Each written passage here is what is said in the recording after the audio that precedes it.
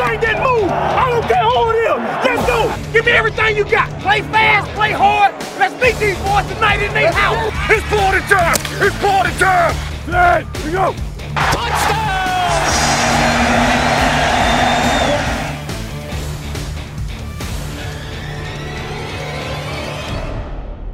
That's right. It's the Eagle Eye in the Sky football podcast here on PhiladelphiaEagles.com. I'm your host, Fran Duffy. With me, as he will be every single week, NFL Film Senior Producer Greg Cosell. Greg, how are you tonight? Well, it's good that the Eagles won after a little bit of a scare, Fran. I mean, we were watching the game on Sunday, and I know I did say to you when it was 17-0 that the Eagles would win the game. You did. I don't know if I said that with a whole lot of conviction, though.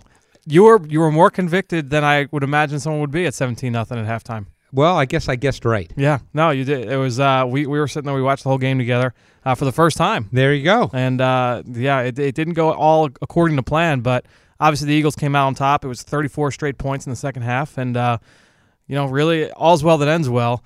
What were your initial takeaways after watching the film? Well, unfortunately, I think offensively there's some things that they'll have to work on. I'm probably not saying anything out of school here. I imagine Chip Kelly will do that. Nick Foles was not really sharp in this game.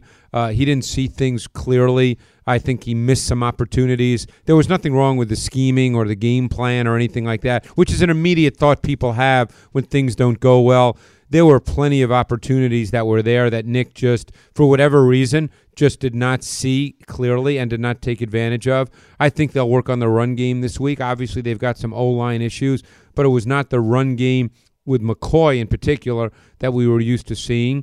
But then you saw some Chip Kelly elements, the 4th and 1, hurrying up to the line, and Sproles running 49 yards for a touchdown. All tempo. All tempo, right, exactly. And obviously, the big touchdown to Macklin, which is a great play, but it's a play you can't count on every week because it was such a defensive mistake. But, hey, those things happen in games, and they were fortunate. The defense really came on strong after a little bit of a slow start, and you would have expected that because it's not a real good Jacksonville offense, not a good O-line, not a real strong run game. So they did what they had to do after a sluggish start. It was interesting after talking all offseason about how teams are going to play man coverage against the Eagles. That's what we saw for the majority of 2013. Until the Saints in the playoffs. That's a good point. And the Eagles struggled with that. Yeah. And it was majority zone for Jacksonville. Exactly. And it's going to be very interesting as we go forward. I think we might have touched upon this a little last week, but just as a reminder, is I think teams are going to be a lot more proactive playing the Eagles now. They're going to mix and match. They're not going to play one defense. Last year they saw a ton of man, and which made sense, but I think defenses now will be a lot more proactive. They'll pressure. They'll try to move people around. Don't forget, when you snap the ball really quickly, the O-line can't make adjustments.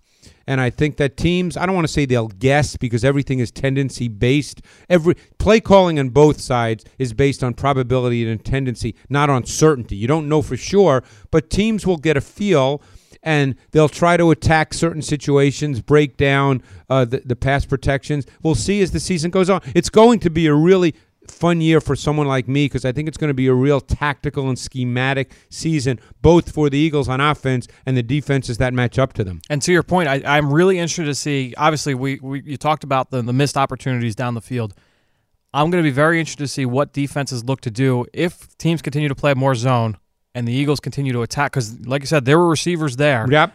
If we start to hit on those opportunities, will teams get a little bit more gun-shy and look to say, okay, maybe let's rest back on our laurels a little bit more and see if they can beat us in man coverage Well, again. and it's funny you say that because I think that will be the next step in Nick Foles' development. Yep. Because when you play man, it's defined. Yeah. The throws are immediately defined. You just have to choose which receiver ultimately, based on where a safety might be, where you're throwing the ball. Yep. When you're playing zone and you're facing zone, it's a little more of a progression reading concept of how receivers work through zone areas. Do they settle down? Do they run through them?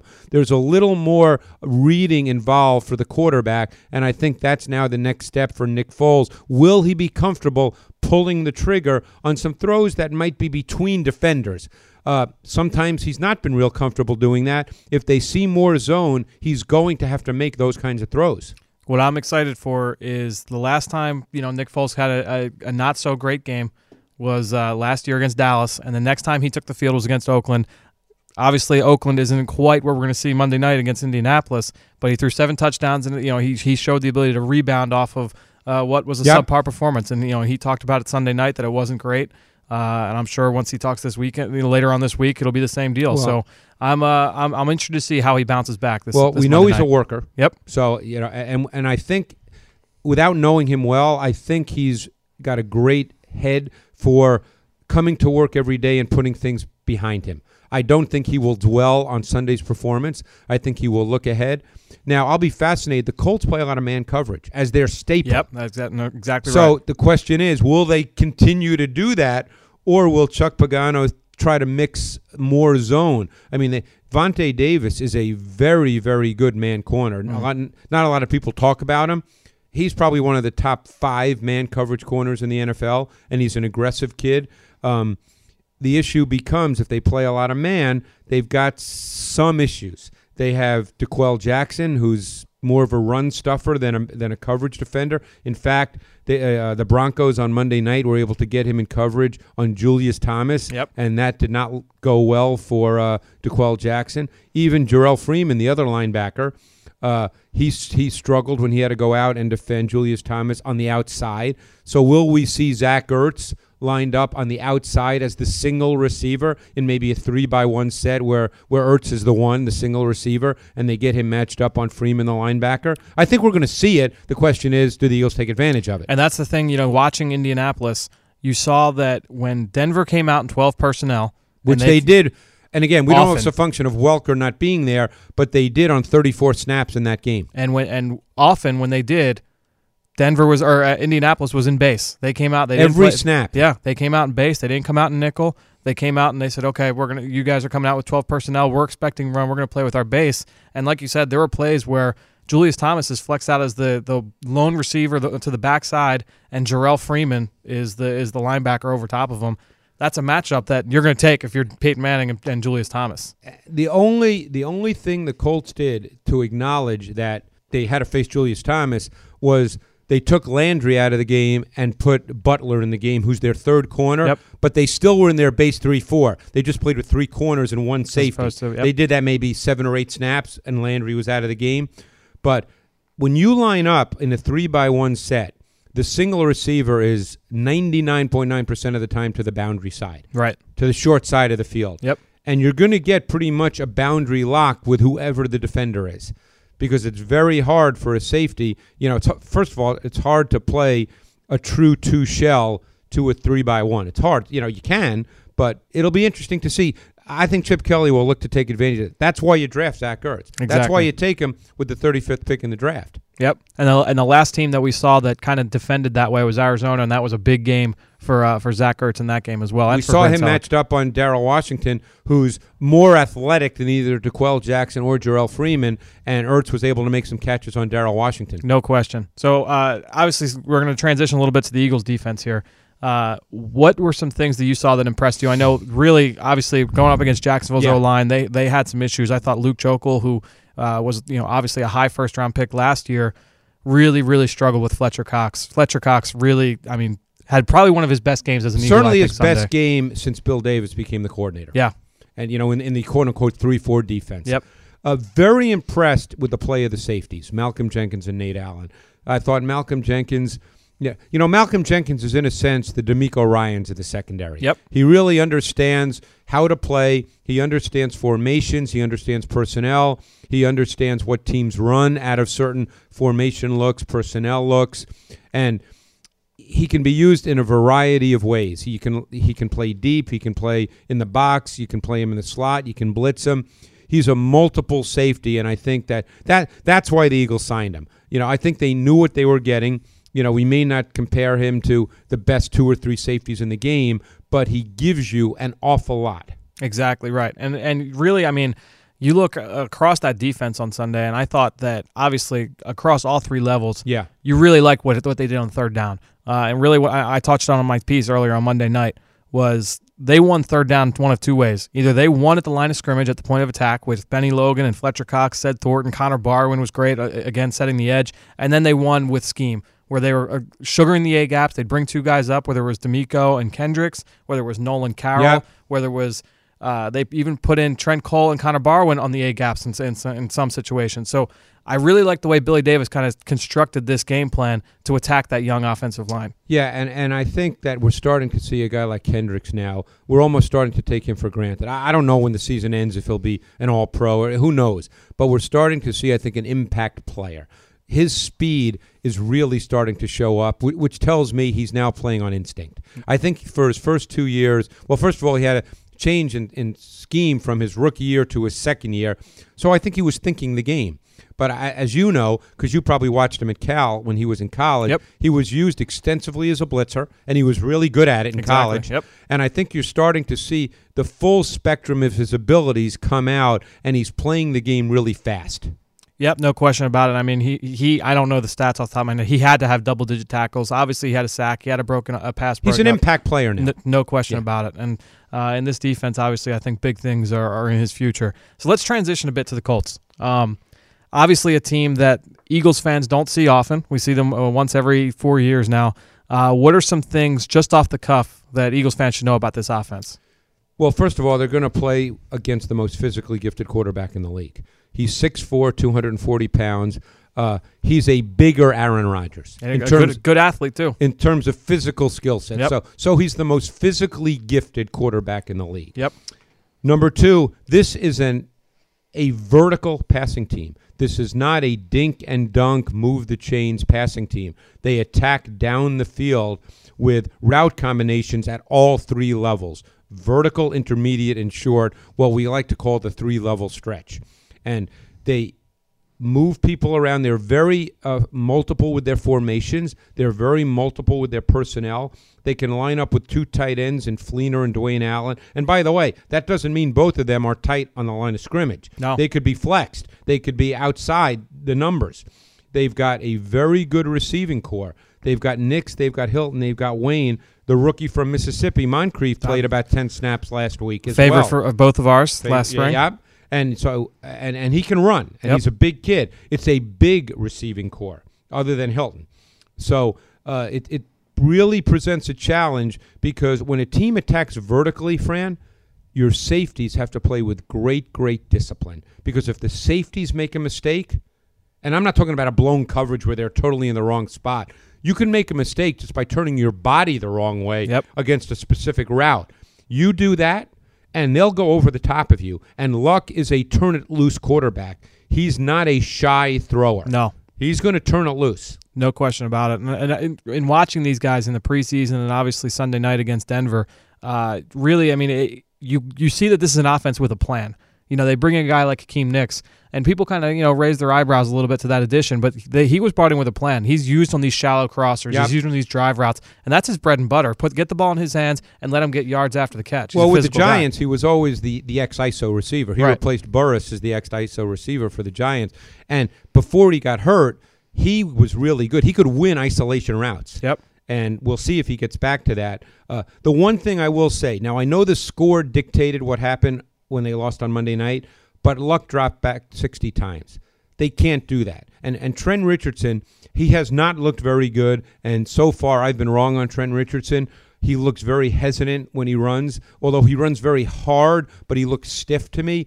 But they're going to have a semblance of balance. As good as Andrew Luck is, and he's really gifted, you can't have him drop back even 45 times because he takes too many shots. It's not a great O-line. That's the other thing, where the Eagles, I think, can make some hay here. It's not a great O-line, and if you ask Andrew Luck to drop back too many times, he's going to get hit. And when I say get hit, not just take shots in the pocket, but he'll end up running, and then he gets tackled. And people don't look at quarterbacks getting tackled necessarily as taking shots, but you know what? They count. They count up. Exactly. They rack up. Now, let me ask you this. This offensive line, you touched on it. Obviously, it's not an extremely talented group. They're not really getting much movement in the run game either. And I know part of it is a testament to Trent Richardson as well. But, I mean, they'll get down inside the 5, and they'll throw the ball three times. And they also then count on Luck with his movement ability. No question. It's not an O-line that's been really opening holes. I mean, almost every team you watch, there's a couple of plays a game where a back actually has a hole. With the Colts, you just don't see that. And Last week they had Shipley, the former Penn State kid, who I think had been there for a week, started at center. Yep. And he made a few mental mistakes to be expected. I don't think he was physically overmatched too often. Made a few mental mistakes, but the point is, this is where I think the Eagles and Bill Davis with the double-A gap looks, with movement before the snap, and the Colts will sometimes play no huddle, but it's not a speed no huddle. Right. It's luck at the line of scrimmage, playing more like a Peyton Manning or a Phillip Rivers. Yep. So I think it gives Bill Davis an opportunity to do some movement before the snap of the ball. And you refer to these two tight ends, obviously Dwayne Allen and Kobe Fleener. They double dipped there in the second and third round a couple years back. What is your take on them? And obviously, I actually saw them go with 13 personnel with Jack Doyle as well. I liked Jack Doyle a couple years ago out of Western Kentucky. Yep. What's your take on the way that they use these tight ends? Fleener's a receiver, really. Yeah. Fleener is a guy who, and I don't think he's become what they hoped. I think when you watched him in college, you thought that he could become Zach Ertz. Yep. I was just going to say that. That's exactly right. And he moves. You could almost argue he looks like at times he moves better than Zach Ertz, but he just hasn't put it together yet.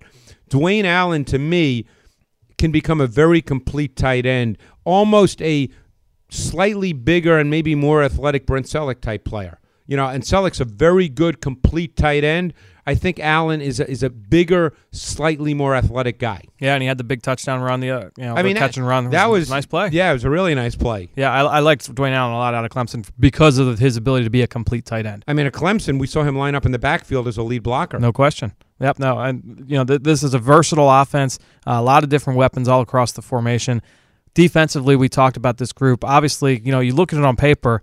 Not a ton of names that really stand out to you. Well, they don't have a pass rusher. That's the problem. That's the problem. And now that Mathis, he would have been out in this game anyway. Yep. So they're counting on Bjorn Werner, who was the first-round pick last year. How has he looked so far? Let's put it this way. I mean, it's too early to say one way or the other, but you don't see explosiveness in his movement. Yeah. And I think when you're a pass rusher, especially when you're only 55, 60 pounds, whatever he is, you need some explosiveness because he's not a true power rusher. And so they're really looking for a pass rusher. So they have to scheme pass rush. And as soon as you start scheming pass rush, sometimes you can sacrifice in areas of your coverage. So it'll be interesting to see how they go about playing the Eagles' up-tempo offense. They've got a couple young guys down there that are in backup roles right now.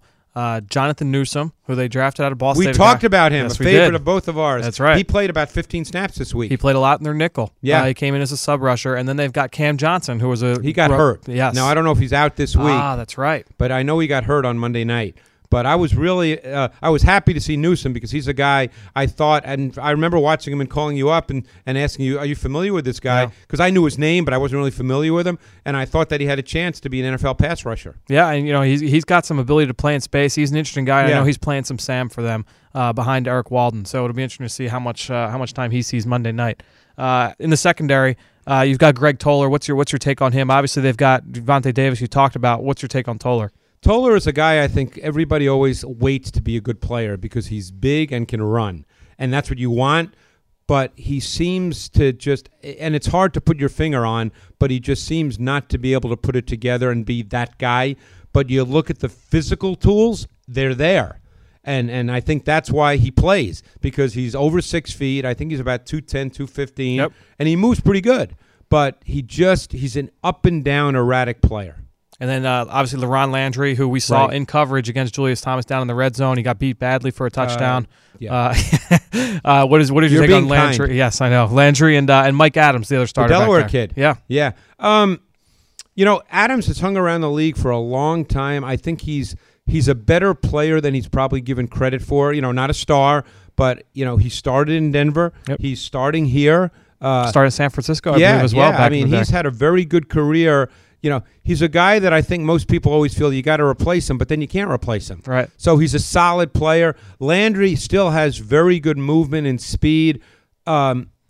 He's much, much better, I think, as a zone player than a man player. If you can get him in man coverage, I think he struggles. That's why I'm very interested to see how the Eagles take advantage of how they use these tight ends this week. That'll be a really interesting thing to watch. Now, before we move on, Greg, I got to ask you, after going through the tape week one, were there any other surprises looking around the league? Surprises? Is there anything else that stood out to you? Well, I would say that the two games that were surprises were Miami versus New England. They did and what was fascinating watching Miami's offense, because Bill Lazor's there now as the OC, right, is how much read option running they did. Out of that look. And again, you don't need the quarterback to be a runner, as we know in Philadelphia.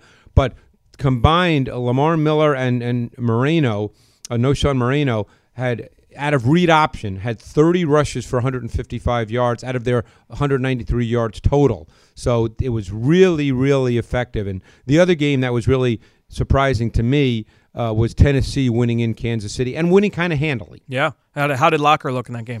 Locker looked very comfortable. I mean, to me, Locker will always miss some throws you think he should make, but he looked comfortable. He didn't force the ball. I think that their concepts in the pass game help him. They defined things very well for him. He threw a lot to the outside when it was man, which is absolutely the right thing to do. So he looked like a comfortable player. Yeah, Ken Wisenhut's the new coach out there. They've got some young receivers, Kendall Wright and Justin Hunter. Exactly right. So we'll be seeing them here at Lincoln Financial Field shortly later on this season. That's right. Yeah. So I'm interested to see how that team looks to develop. All right, I'm going to get to our interview here. I spoke with Tony Pauline earlier today, covering college football. Were there any games that you checked out on Saturday? I didn't see many of the early games, but then I got home to see a good part of USC Stanford. It's a great game. And I did see the Oregon-Michigan State game. Okay. So there were two players that just stood out to me. And again, this is just sitting and, eating dinner, watching TV. And I thought the running back for USC, Buck Allen, who I then looked up and saw was from Tallahassee, Florida. I don't know if he wasn't recruited by Florida State, but he's a 220-pound kid. He looks big, but he's kind of fluid. I would say at times I thought he had a little Matt Forte in the way he ran the football. Interesting. I don't think he's probably the receiver Matt Forte is, but just the way he moved. And then, of course, the Oregon game, Mariota played well, but I was a little more intrigued by the quarterback for Michigan State, Cook. Yep, Cook. Connor Cook, big arm, big kid, a little erratic, yep. Missed some throws that he should have made, but I guess he's a redshirt junior, yep. So I don't know how the rest of his year will play out. To me, he should come back. I know it's early in the season, but I think there's something there to work with. Yeah, watching him last year, he really came on down the stretch. Yep. Obviously, they won the Rose Bowl, won the Big Ten title against an undefeated Ohio State team. Really, he's got all the tools you want. The big question with him last year, forced a lot of throws in double coverage, into tight coverage, and that was, whether he's a gunslinger, some will say they really like that quality. Others will say, okay, he should pull that down, throw that away. He's got to be smarter with the ball. I saw our friend Daniel Jeremiah compare him to Carson Palmer in college. I haven't seen enough of Connor Cook to make that comparison. Right. But I thought it was an interesting one. Yeah, and watching that game, it seems like Oregon has waves of people on the offense and defensive line that are 6'6", 295 to 305 and run well. It's whether it's Jake Fisher on the offensive line or Hronis Grasu, the center, Arik Armstead on the defensive line. I'm just throwing names out at this point, but they've just got waves of big men that can move. No, they do, and Mariota was impressive in that game. No question about it. He's one of my obviously favorite players in college football. Greg, great to have you on as always. We'll catch up with you next week. I'll be here. All right, excellent. So now let's get to my interview here with Tony Pauline, DraftInsider.net. We're going to talk some college football. Joining me now on the Eagle Eye in the Sky podcast, our good friend, DraftInsider.net's Tony Pauline. Tony, how are you, man? It's good talking to you. Yeah, absolutely. It wasn't that long ago we were talking about, I was sitting in the studio there as the Eagles were making their pick. Just further proof being back with you in the beginning of September that the draft and scouting is a never-ending 12-month year evolving process. But it's good to talk with you. It never ends. We had that. We had about a month off away from each other, and now we're back talking again. So obviously we're in full swing here in college football season. It's week 3 going into this weekend. The big news this week. Really, the best player that I thought was playing college football this year, one of the best guys that I watched preparing for next year's draft, Iowa left tackle Brandon Scherff going down with a right knee injury. What's the latest there, Tony? What can you tell us? Well, I heard it's a meniscus sort of injury, and that's a couple of weeks off. It's not good, but it's not serious. He's a terrific left tackle. If you look at the Iowa schedule, it's really towards the end of the season when you get into the beginning of November when they play Minnesota. Minnesota has an outstanding pass rusher, a junior by the name of Thierry Cochran. And then their last game against Nebraska, when he'll be faced off against Randy Gregory, who by most accounts is a top 20 pick. You really want to see Scherff hopefully healthy and back on the field for those games. I mean, there's a lot of discussion and opinion in the scouting community about where Scherff stands as far as, is he the best tackle in best tackle from the senior class, or is it Cedric Kabuge of Texas A&M? The fact is Scherff is a quality player. He's a first-round pick. It's not going to help him at all. I mean, it's not good news, but it's not devastating news, because I would expect to see him back on the field at some point in time this season. Obviously, it's always tough to kind of compare these guys from class to class, but when you've got Scherff, you've got a Bowie from Texas A&M, how do you compare those guys, and where would they rank with the likes of Greg Robinson and Jake Matthews, Luke Jokel, obviously Lane Johnson, who is here in Philly, Eric Fisher? Where do these guys, obviously it's very early in the draft process, for the 2015 draft, but off the cuff, where are we looking at with a guy like Scherff? And, obviously you said this injury is not going to hurt him too much long term, but where does he stand right now in your eyes? I think that the guys we talked about from this year's class, the top seniors, are somewhere below Robinson and Jake Matthews, but ahead of the Luke Jokels and the Eric Fishers, although Lane Johnson is really turning out to be a dynamite player, so we've got to kind of keep him out of the equation. I think both seniors are going to be early first-round picks. I think that Abugwe of Texas A&M has the potential to be a top 8 pick. Scherff probably slightly a little bit lower, but I think when you look at it from a talent level, they're better than Fisher and Jokel. I don't like them as much. I don't think they're as NFL ready as Jake Matthews. I don't think either guy has the same incredible upside of Robinson, but as we've seen with Robinson, just because you have a great upside doesn't mean it's going to be met, and there may be some bumps in the road before you're NFL ready. Yeah, sure. Like I said earlier, Scherff was a guy who, watching him this summer, he really jumped off the film to me. A guy I was really impressed with. Let's move along here to Jake Fisher from Oregon. Obviously, a guy who stepped in for Tyler Johnstone. Johnstone was Oregon's left tackle, went down in camp with an injury. Now Jake Fisher steps up at left tackle and has really impressed you as one of your risers this week after the game against Michigan State.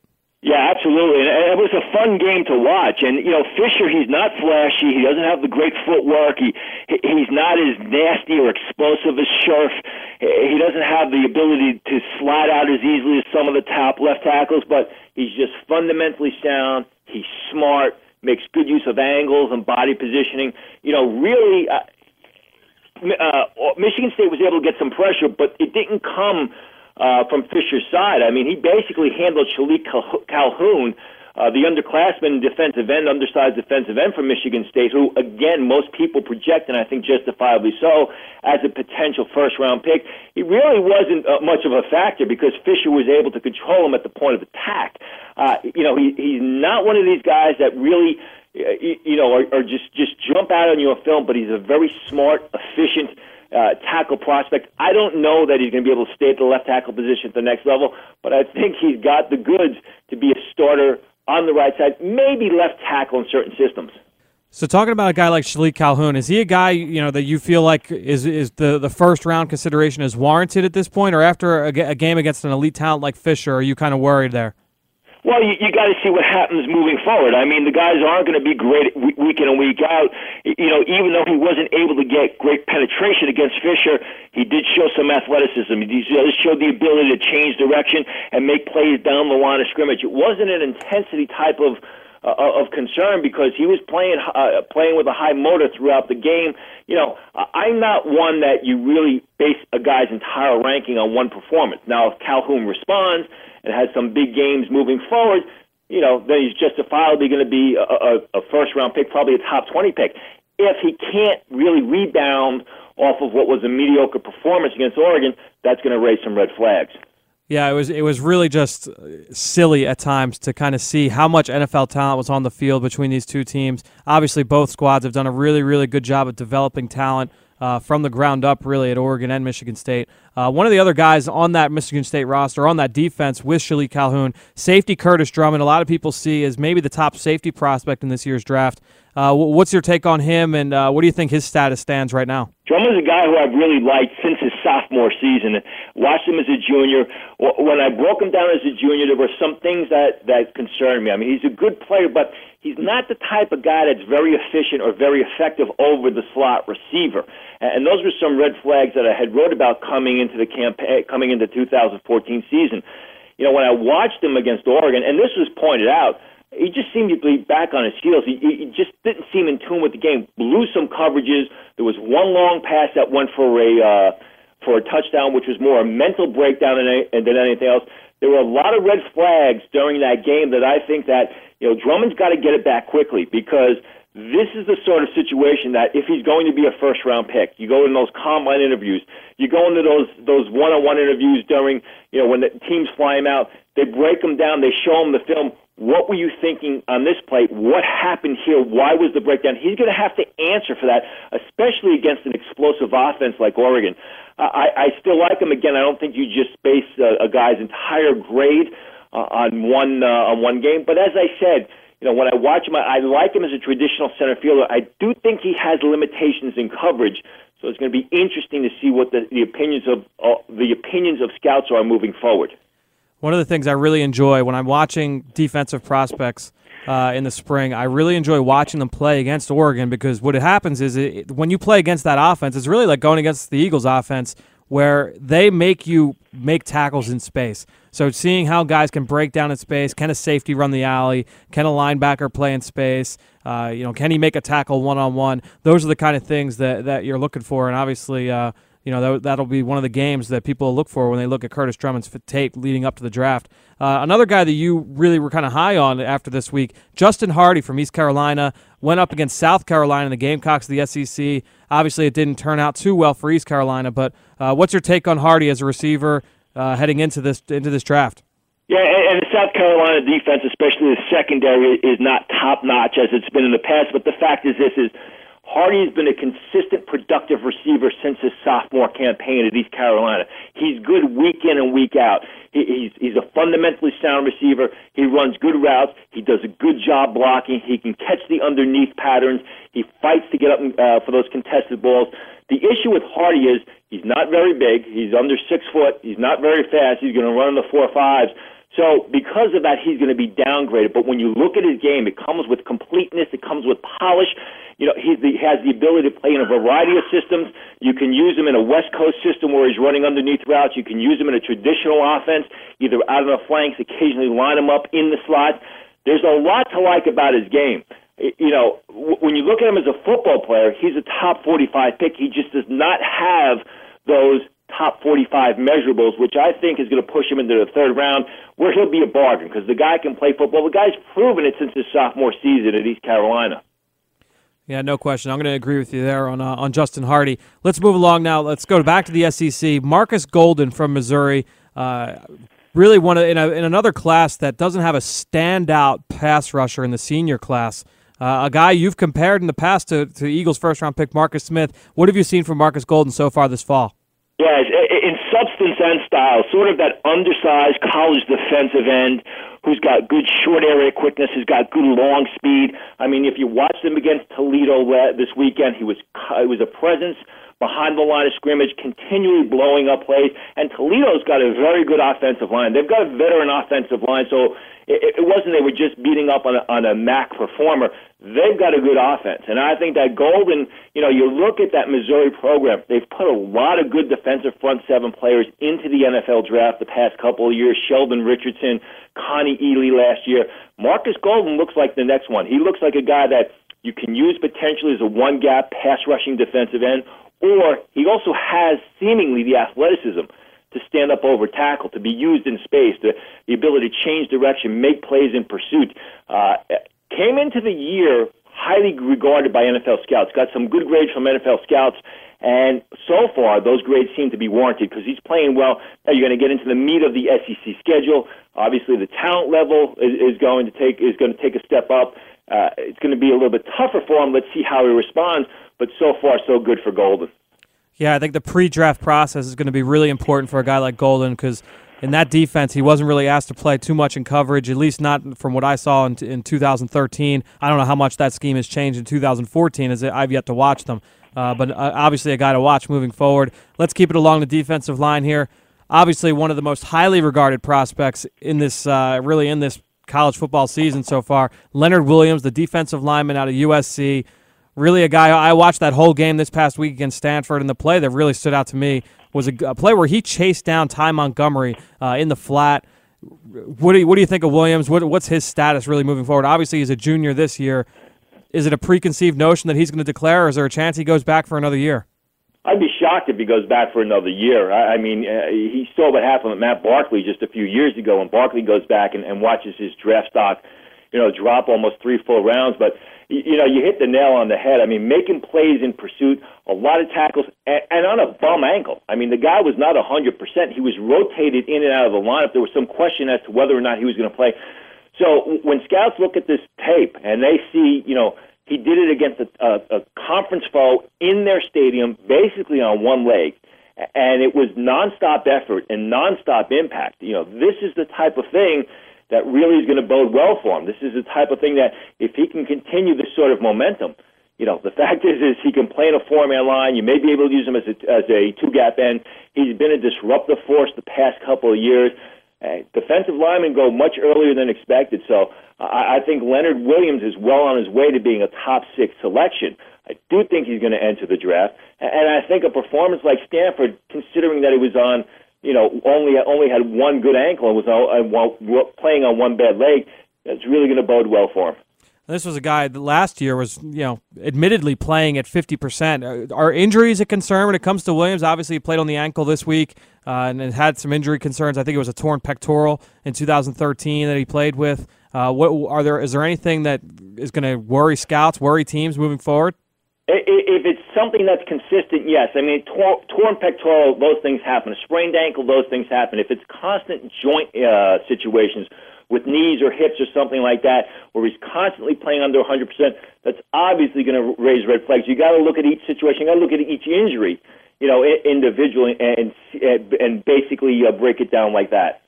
Well, you brought up hips, and you just, this is why you're a pro's pro, because the guy that I wanted to transition to, it's the last player I want to ask you about, Oamagwe Odigizua. We may be butchering his name. We won't find out, I'm sure, until the day before the draft this May.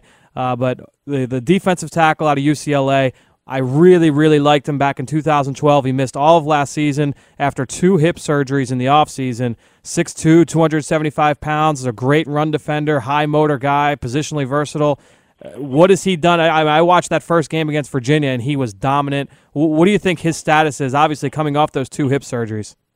Well, obviously he's going to, there's going to be a lot of medical testing at the combine, because that's what they do, a guy like that, especially with the joints, with the MRIs and with the pulling to see, how structurally sound his hip joints are. But, let's go back to what you said. Going into the 2013 season, or before the season began, when you looked at the draft process, a lot of people thought that Cassius Marsh was a top defensive line prospect coming out of UCLA. But as you pointed out, I mean, the tapes hold a different story. Odigizua was far and away the better player. He's more explosive. He's more athletic. Doesn't have great size, but he's got enough size. Has position versatility. And that first game against Virginia, the stats weren't there, but the effort was there. I mean, like you said, he jumped out on film. I mean, he plays with great pad level. He's quick off the snap, a lot of hustle. So it seems, he's lost nothing to his game despite the fact that he sat on the sidelines with a hip injury during 2013. Now, obviously, Virginia, I mean, their offense is not that good. Their offensive tackles are very mediocre. Like we said about Marcus Golden, especially when he gets into the meat of the UCLA schedule, starts playing against Stanford, plays against Oregon, goes against some of those top offensive lines. You want to see him, how he performs, and of course you want to see him stay healthy throughout the season. The early returns are very good, and it's basically where he left off throughout the 2012 campaign, where he was just terrific. If he has a good season and he's able to pass medicals, the combine medicals, because that is a big thing. I think you're potentially looking at a possible first-round pick. The fact that he can play in a variety of schemes, you could put him on the inside of a 4-man line, maybe use him as a 2-gap defensive end, could even play him over right tackle on a 4-man line.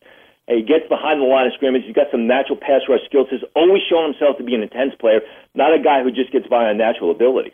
So, I mean, he is definitely a guy to key on moving forward.